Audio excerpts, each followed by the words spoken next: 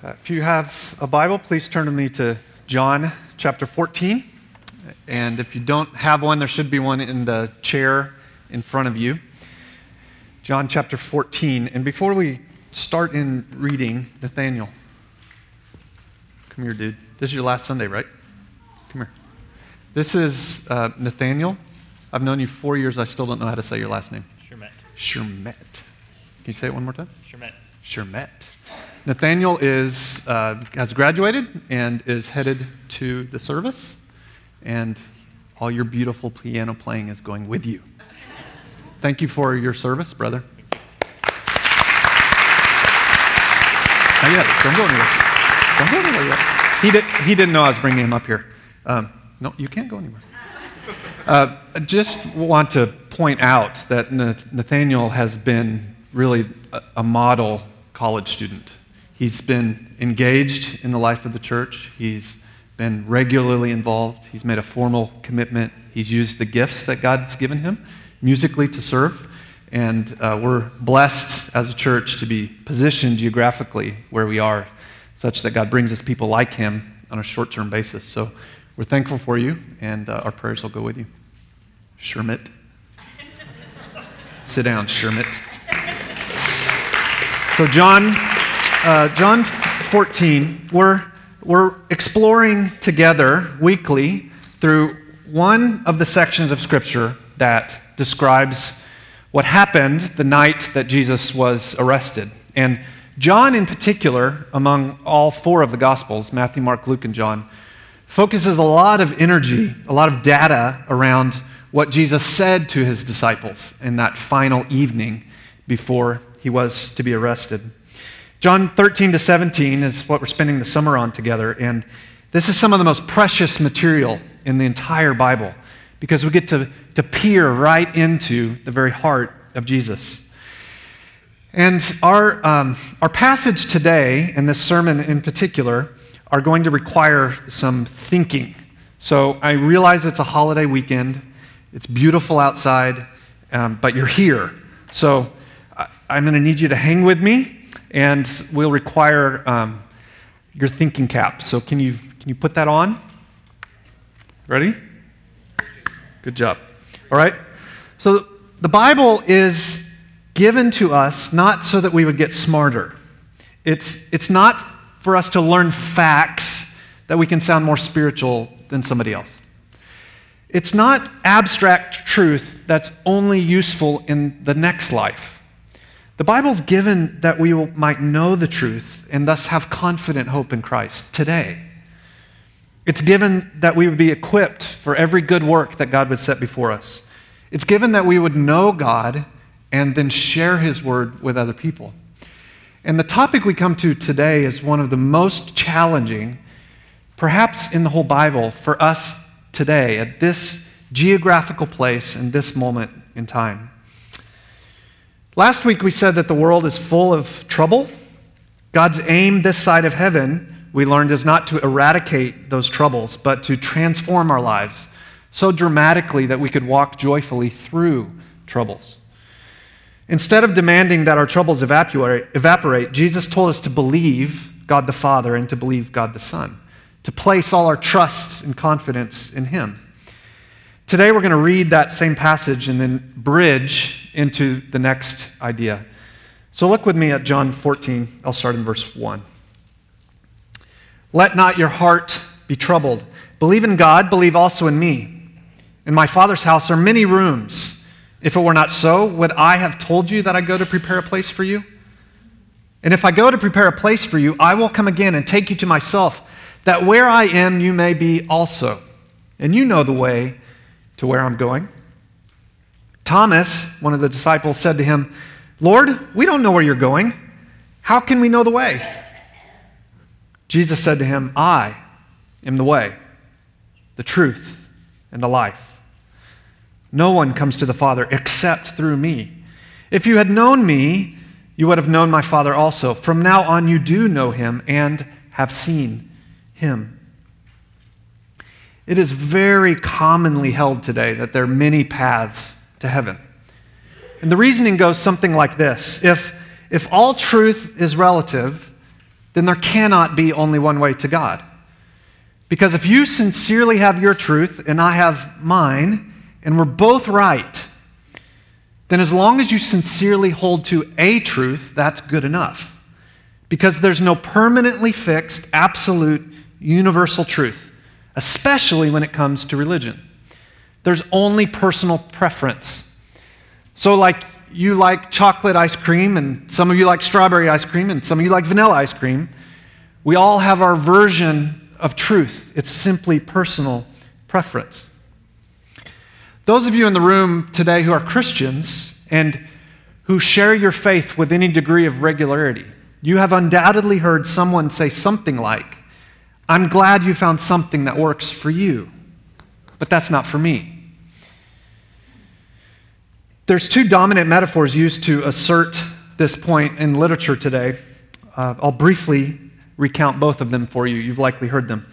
One of them describes different religions like different paths going up different sides of the same mountain. And as long as you climb a path and you make it to the top, then everything's fine. One philosopher describes it like this. It'll be on the screens. It's possible to climb life's mountain from any side. But when the top is reached, the trails converge. At base, in the foothills of theology and ritual and organizational structure, religions are distinct. Differences in culture, history, geography, and collective temperament all make for diverse starting points. But beyond these differences, the same goal beckons. So just pick a path, and as long as you're on a path, you'll make it to the top. Another illustration often used is that of an elephant. Maybe you've heard it. Four blind men come across an elephant. Now, I don't know in what setting, that's kind of strange. But they come across an elephant, and they each touch a different part of the elephant. One touches the elephant's belly and says, "The elephant is like a wall." Another touches the elephant's tail and says, No, it's not like a wall at all. It's like a snake." Another touches an elephant's leg and says, it's like a tree trunk. And finally, one touches the elephant's hind end and says, "No, it's like a humid cave." Come on, that's funny. All of the blind men, the illustration is meant to demonstrate, get a part of the elephant right, but none of them get the whole because they don't see the whole elephant. So it is with, I heard that. So it is with religion. We're all seeing a part of the truth, but none of us get the whole picture. These two metaphors are used extensively in literature to assert that as long as you sincerely believe something, that's good enough. John Hick, in the book God Has Many Names, says this: "In the light of our accumulated knowledge of the other great world faiths," and he's talking about Christian exclusivity, the idea that Jesus is the way to God and there isn't another way. In light of that, in light of the great world faiths, only that has become unacceptable to all a minority of dogmatic diehards. For it's in conflict with our concept of God, which we've received from Jesus as the loving Heavenly Father of all mankind. Could such a being have restricted the possibility of salvation to those who happen to have been born in certain countries in certain periods of time? Do you hear what he's saying? Hick appeals to Jesus to say there are many paths to heaven. So he's using Jesus himself to say there's many ways to God. But if John 14 is true, then Jesus himself says something different. Jesus says he is the way to a restored relationship with God. Now understand, I've struggled personally with what we'll talk about today. Maybe you have too. Maybe you have the perspective that John has. John Hick, not the gospel writer John. You're welcome here even if you disagree. You're welcome here even if you have questions, if you've perhaps temporarily reached a different conclusion. But at the end of the day, the issue isn't what does John Hick say, or what does Chuck say, or what do you say. The issue is what does Jesus say? What does Jesus himself say? And should we take him at his word?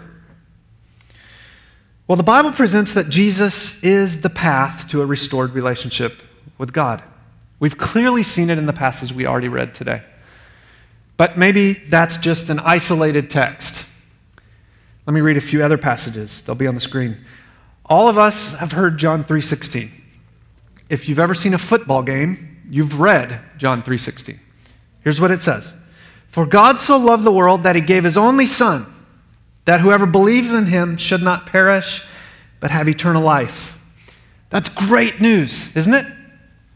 That is the message of the gospel, that if you'll believe in Christ, you can have eternal life. But have you ever read the rest of the passage? Here's what it goes on to say, verse 17. For God did not send his own Son into the world to condemn the world, but in order that the world might be saved through him. Whoever believes in him is not condemned. Whoever does not believe is condemned already, because he has not believed in the name of the only Son of God. In the same paragraph, John tells us Jesus is the way to eternal life. And the whole world can come, whoever will believe. But then he goes on to say, if you don't believe in Jesus, then you're already condemned. But maybe that's just John. Maybe it's just one of the people who was really close to Jesus and he sort of got mesmerized by Christ and forgot. There's lots of other people who've never heard. But the next book in the Bible, Acts 4, a different author says this, Acts 4:12. There is salvation in no one else, for there's no other name under heaven given among men by which they must be saved. The message of the Bible is very clear. Jesus is the way, the truth, and the life. No one comes to the Father except through him. Now, what might surprise us today is that that was no more culturally acceptable in Jesus' day than it was ours.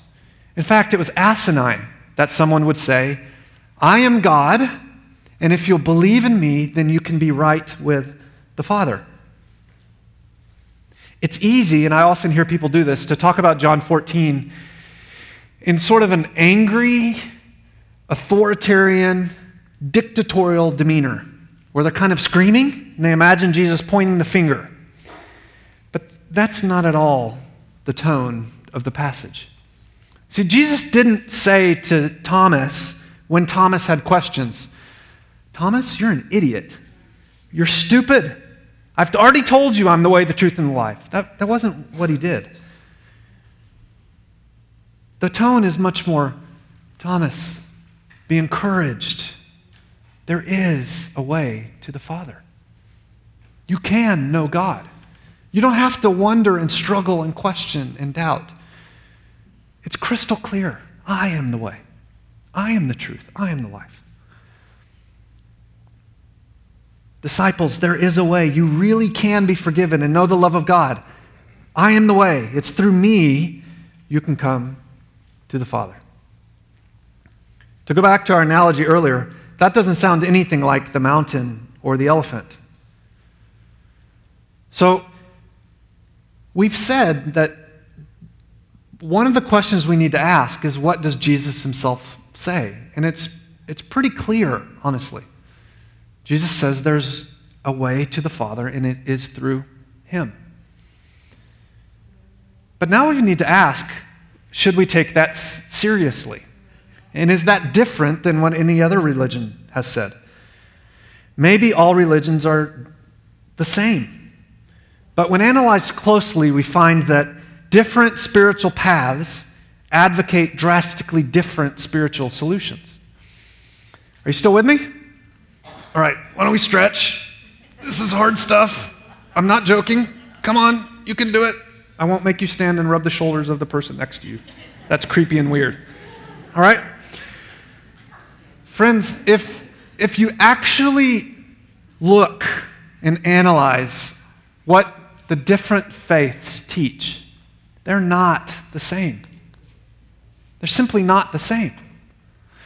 Islam, for example, says Christ was a good teacher and a prophet. Christianity says that, but it says more. It says he's God who became man, died for our sins, and rose again. Judaism says we're still waiting for the Messiah. Christianity says the Messiah came 2,000 years ago. Taoism says everyone must find their own path to enlightenment. Christianity says Jesus is the light of the world, and we can only see through him. Buddhism says we're reincarnated over and over and over. Jesus says it's appointed that we would die once, and after that comes judgment. Friends, it's dishonest and disingenuous to push all those differences aside and say they're all the same, because they're not. A far better solution is to honestly say there are differences, and which one seems to be the most consistent with reality. I understand how culturally conflicted this causes us to be. John 14 is one of the most controversial chapters in the entire Bible. But don't be fooled by the person that says there is no single truth. All paths are ultimately the same, and you're bigoted, backwoods, confused, and dumb if you say otherwise. Because, friends, that claim is just as exclusive as the claim that says Jesus is the only way. They're both exclusive. The question is, which one's right? Which one should we believe? Christianity's exclusivity is an inclusive exclusivity. Say that 10 times fast. Christianity's exclusivity is an inclusive exclusivity. Let me try to explain what I mean by this. The position of the Bible, the position of Christianity, is not that a few especially wealthy, Western-born, educated, well-behaved people get into heaven when they die. That's not actually what the Bible says at all. It says quite the opposite. And the faith began in the East and came to the West. The Bible teaches that all people have a fundamental problem. We turn good things into ultimate things. All of us. We worship what God has made instead of God himself. And that's an affront to our Creator. In the language of the Scriptures, that's idolatry. It's sin. But God entered history to provide a solution. That's love. Isn't that amazing? God chose to intervene. Jesus Christ came to earth, lived a sinless life, died as our substitute, and rose again in victory over sin. And the Bible says that all who come to Jesus can have eternal life. Notice I said all. All. It's incredibly inclusive. Radically inclusive. Anyone is welcome. It doesn't matter how good or how bad you've been. It doesn't matter what color your skin is or how educated you are or if you've ever been taken advantage of sexually or if you're someone who's taken advantage of somebody sexually. It says anyone's welcome. Young, old, married, single, man, woman, wealthy, poor, extrovert, introvert, all are welcome. The door is wide open. Jesus is the way, the truth, and life. Come to God so you can be right with him. His arms were nailed open for you to come. That is what Christianity says. John 14 is written to include, not to exclude. God in his grace has disclosed exactly how this works, and he says all are welcome. So far from excluding people, Christianity says everyone can come. There is a way to God. Now, when we understand this, are you still with me? This is a hard topic. This is a truth that humbles. You see, if you really understand it, then you know there's simply no room for pride and arrogance. There's no room to get angry that someone would disagree with you. Many think today that it's arrogant to say that we know the truth.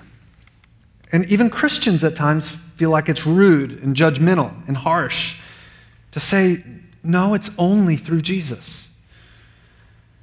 But if you feel arrogant about that, then you've misunderstood how this worked for you.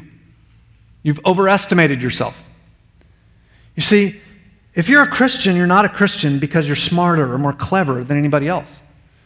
It's not because you're more superior. We don't know the truth because we're better or because we're a little higher breed. Friends, knowing the truth doesn't work that way. Scripture says that every human being has a darkened mind, that our choices blind us to the truth. And so God must take the initiative through which we can know him. In other words, if you know God today, it's because God revealed himself to you. And when you get that, then how could we ever be harsh or judgmental or arrogant towards somebody who disagrees? Christianity is not the message that what we've done has made us right with God, but that what God has done has made us right with God. There's a huge difference.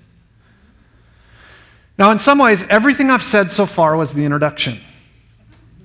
Don't panic, I won't keep you here forever. Here's the question. So, how do we evaluate a religious claim to truth? How do we decide if these faiths actually claim different things? Then which one's right? How do we know if Christianity is true or not? Well, God has not left that to personal preference and subjective experience. You see, the question actually is, did Jesus rise from the dead? Was he resurrected? Jesus claimed not just that there is a way, but that he is the way. He is the truth. If we heard it in the way that he said it in the first century, we would have said, that's audacious. We all would have struggled with it. We all would have had an immediate skepticism. Because that's a ridiculous claim to make. God became man, lived a perfect life, died a sacrifice, and then rose again? That's crazy talk. But here's the thing. If the resurrection is true, then it proves that everything Jesus said is true. Because the resurrection demonstrates it to be so. And it serves as the preview of what's to come for all believers. To say it more directly, Muhammad is dead. Buddha is dead. Joseph Smith is dead. But Jesus claims to be alive. And the Bible's position is not, if you struggle with that, well, just close your eyes and pray harder. Just believe. Just pray for some subjective experience and feeling to wave over you. That's not exactly the way it works. That's not what God says at all. He says that God acted in time and space, that he physically rose from the dead, and that's the proof that it's true. The Bible says, look at the evidence. The way we talk about Christianity today is often not any sort of Christianity at all. It's something far less. Look at 1 Corinthians 15. One other passage I'd love for you to turn to, and if your Bible doesn't just fall open there, then you're not reading that passage often enough. It's that important of a text. So 1 Corinthians 15, and I want to read a big chunk of it. 1 Corinthians 15. You're asleep or lazy, because I don't hear many pages turning. Grab a Bible and turn there, please. This is a passage you need to wrestle with. 1 Corinthians 15. All right, now, we've just fast-forwarded 16, 17, 18 years after Jesus said, I am the way, the truth, and the life. And one of the last people on the planet who would ever have said, yeah, I believe that, was a guy named Paul. And here's what he wrote. Verse 3 of chapter 15. For I delivered to you as of first importance what I also received, that Christ died for our sins in accordance with the Scripture, that he was buried, and that he was raised on the third day in accordance with the Scripture. That he appeared to Cephas and then to the 12. Then he appeared to more than 500 brothers at one time, most of whom are still alive. That'll become important. We'll come back to that. Though some have fallen asleep, not like you, They died. For he appeared to James and then to the apostles. Last of all, as to one untimely born, he appeared also to me. Now jump down to verse 12. Now if Christ is proclaimed as raised from the dead, how can some of you say there's no resurrection of the dead? If there's no resurrection of the dead, then not even Christ has been raised. If Christ has not been raised, then our preaching is in vain and your faith is in vain. We're even found to be misrepresenting God because we testified about God that he raised Christ, whom he did not raise, if it's true that the dead are not raised. He could have said it a little more succinctly. Verse 16. If the dead are not raised, not even Christ has been raised. If Christ has not been raised, your faith is futile. You're still in your sins. Then those also who have fallen asleep in Christ have perished. If in Christ we hope in this life only, we are of all people most to be pitied. Paul says it all rests on, did the resurrection actually happen? If the resurrection happened, if the tomb is empty, if hundreds of people saw him, then it's true. And if none of that happened, then you're a fool. Then you're wasting your Sunday morning. You ought to still be in bed. That's what he's saying. And notice that he didn't say, you struggle with this, you have questions about it, you find it hard to believe, then just pray harder. That's not what he said. He said, get on your horse and go to Jerusalem. There's still lots of people alive who saw Jesus themselves. Talk to them. Interview them. Ask them what they saw. If Jesus rose again, then Christianity is true. If Jesus did not rise again, then it's a lie. A recent book out by a guy named Greg Gilbert put it this way. The resurrection is the hinge on which all of Christianity turns. It's the foundation on which everything else rests, the capstone that holds everything else about Christianity together, which means crucially that when Christians assert that Jesus rose from the dead, they're making a historical claim, not a religious one. Jesus, yes, of course, there are religious implications to that claim, if you want to call them that, but none of those are in the least valid if Jesus didn't really, truly, historically come back to life from the dead. That's what Paul is saying. Isn't that helpful? Jill, would you hand me that little red book? We love to give away books here. This is little, you see? That's a quote from this book, and our friends at 9 Marks are doing something really cool. You know in Starbucks, when you go in, they have the little free song of the day? The folks at 9 Marks have created an ebook where you can carry some of these around in your wallet or purse and give them away to somebody who's interested, and they can download the little book for free. I would like to give this book away to someone who has a friend that isn't a believer, and you would be willing to engage them by giving them the card and trying to talk to them about faith. Christine, you were by far the most exuberant. Come on up.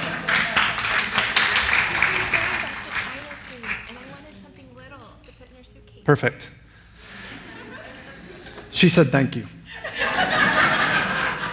There are some more of those in the back, just available at cost at the bookstall. I'd encourage you to get one. Paul says, go talk to the people. Go see them. Go ask them questions. Share your doubts with them. Ask them what made them so sure that he was dead and now that he's alive. But wait. Here was my question. That's nice, Paul, but all those people are dead. I can't talk to any of them. So why should I take you at your word? How am I supposed to decide if those eyewitnesses are gone? A typical American church answer to that would be to turn to your feelings. You decide what's right for you. Does believing in God seem to help? Does it make you feel better? Does a back from the dead Jesus make your life more happy? Does this idea that Christianity is true seem to make life more smooth for you? If so, then believe it. If not, then try something else. But friends, that's dangerous and harmful. That's not what Paul would say if he were here. If Paul were here, he would tell us, look at the Bible. Those are your eyewitnesses. There's your truth. It records eyewitness testimony. Jesus said it. Study his words, listen to his claims, and then look at all the historical record outside the Bible. Is there a better explanation than that what the Bible claims is actually true? That's what you have to decide for yourself. You don't look inward, you look outward. Because Christianity doesn't claim to, first of all, be a subjective, internal experience. It claims to be an external, historical fact that then demands I submit to God and live differently. Christianity isn't based, first of all, on your feelings. Those change with what you ate and how much you slept last night. It's rooted in facts that claim to be truthful. And if they're not, it doesn't make any difference what you feel about it.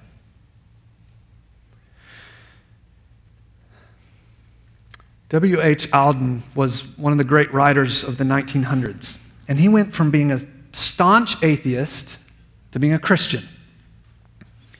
One of his friends wrote him and asked him, why in the world are you turning to Christianity? And here's what he replied. I believe because he, Jesus, fulfills none of my dreams. Because he's in every respect the opposite of what he would be if I could have made him into my own image. Friends, no one in Jesus' day was looking for a Savior who would die in our place and then come back from the dead and claim not just to be Savior, but to be Lord. There was not a person on the planet looking for that. You see, the Jesus of the Bible is not the Jesus of our making.